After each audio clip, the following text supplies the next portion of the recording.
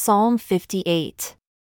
To the chief musician, Altasketh, Miktam of David. Do you indeed speak righteousness, O congregation? Do you judge uprightly, O you sons of men?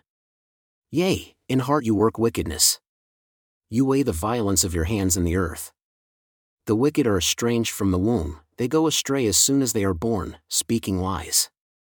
Their poison is like the poison of a serpent. They are like the deaf adder that stops her ear, which will not listen to the voice of charmers, charming never so wisely.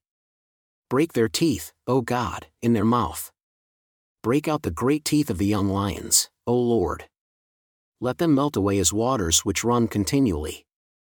When he bends his bow to shoot his arrows, let them be as cut in pieces. As a snail which melts, let every one of them pass away, like the untimely birth of a woman, that they may not see the sun. Before your pots can feel the thorns, he shall take them away as with a whirlwind, both living and in his wrath. The righteous shall rejoice when he sees the vengeance. He shall wash his feet in the blood of the wicked, so that a man shall say, Truly there is a reward for the righteous. Truly he is a God that judges in the earth.